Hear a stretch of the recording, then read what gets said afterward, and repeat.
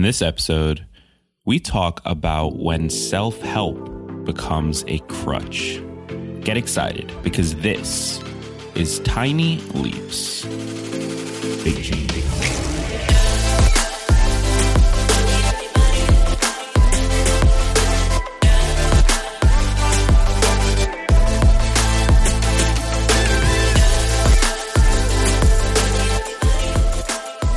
Welcome to another episode of Tiny Leaps, Big Changes, where I share simple strategies you can use to get more out of your life. My name is Greg Clunis, and in this episode, I want to talk about when self-help and personal development become a crutch, when we get too caught up in reading personal development in the apps, in all of the different tools and journals that we probably have, but never actually take action, and the disconnect between those two things. So this should be a super good episode. Now, before we jump into that, one thing that makes it challenging to consistently take action in our day-to-day lives is increased mental or physical stress.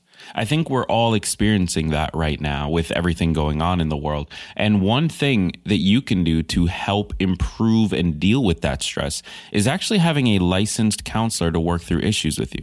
That's why support for today's episode comes from BetterHelp. BetterHelp is an online platform making professional counseling accessible, affordable, convenient. So anyone who struggles with life's challenges can get help anytime, anywhere. They do this by matching you with licensed professional counselors that fit your needs and preferences.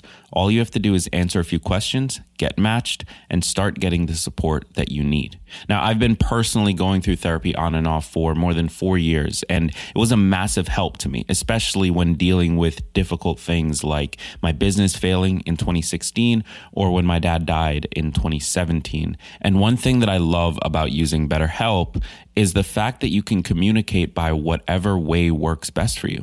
If you love texting, you can do that. If you want to jump on a phone call, just ask your counselor. And if you want to do video, that's an option as well. BetterHelp has built a platform that allows therapists and individuals to work together in whatever way works best for them. So get started today. Head over to www.betterhelp.com/tinyleaps and use the discount code tinyleaps to get 10% off your first month. That's www.betterhelp.com/tinyleaps, coupon code tinyleaps, or just click the link in the description of this episode.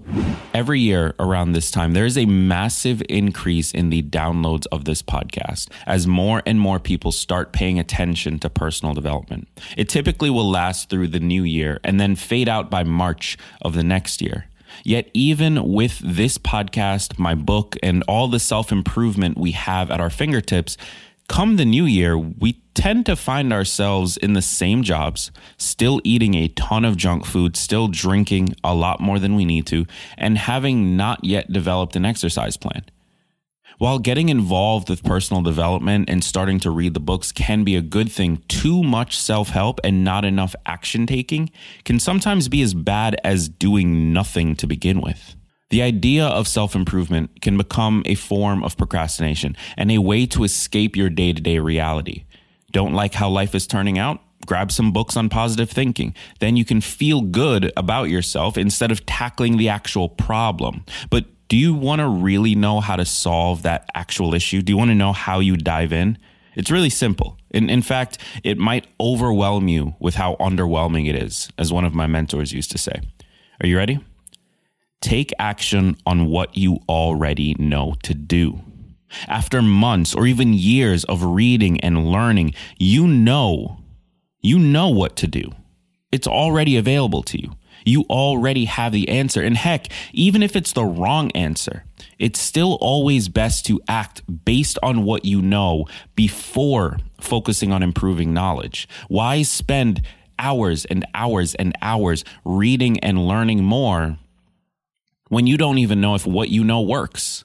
You may as well try that first. And then not only will you have a better understanding of where your knowledge stacks up against the actual facts, you'll also give yourself a better understanding of what you need to learn in order to move forward.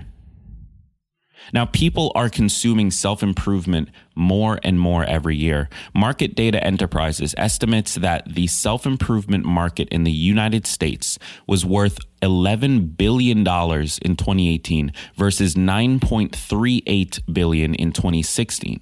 The market grew about 18% in those 2 years, fueled by growth in personal coaching services, self-improvement books and audiobooks, and weight loss programs. Between 2019 and 2023, the self-improvement market should be worth $13.9 billion.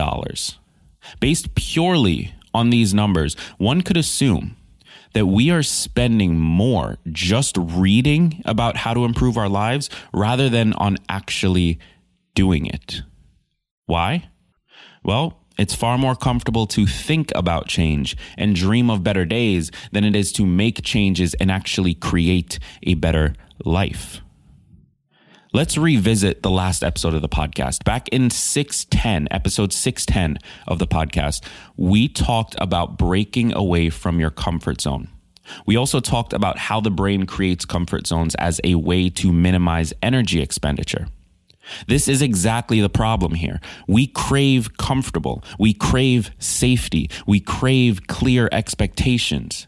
Reading about change, learning new ideas, listening to podcasts, these are all ways to feel like we're making progress without ever actually doing it, without taking the plunge and opening ourselves up for risk.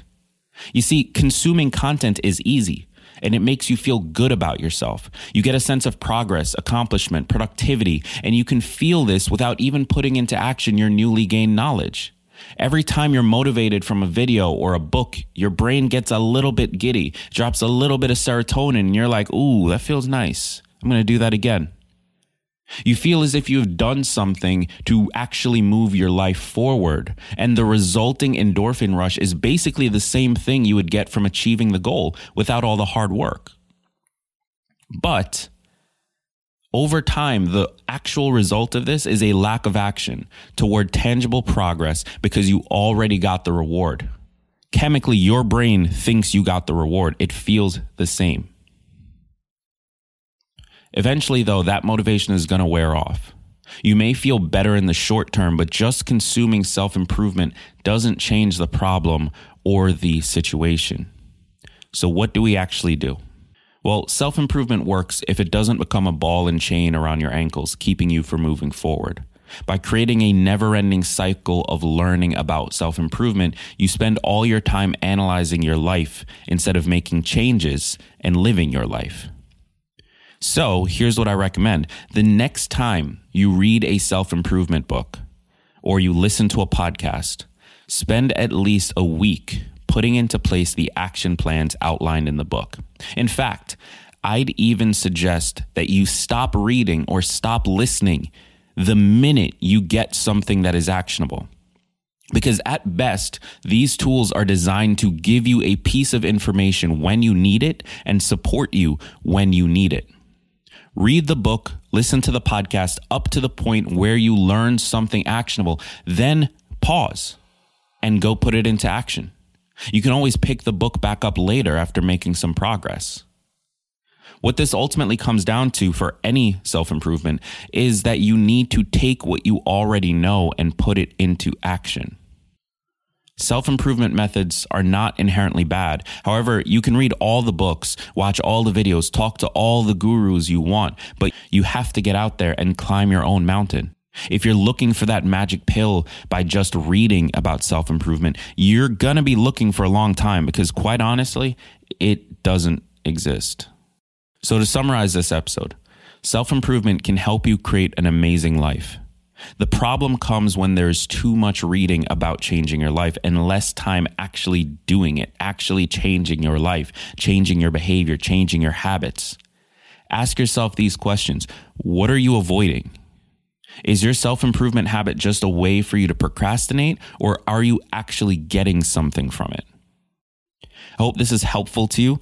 Let me know. Be sure to subscribe to the podcast wherever you are listening today if you're new. And if you're not, share it with one friend. Let them know that this is a resource for them. I appreciate you taking the time to listen today. My name is Greg Clunis, and remember that all big changes come from the tiny leaps you take every day.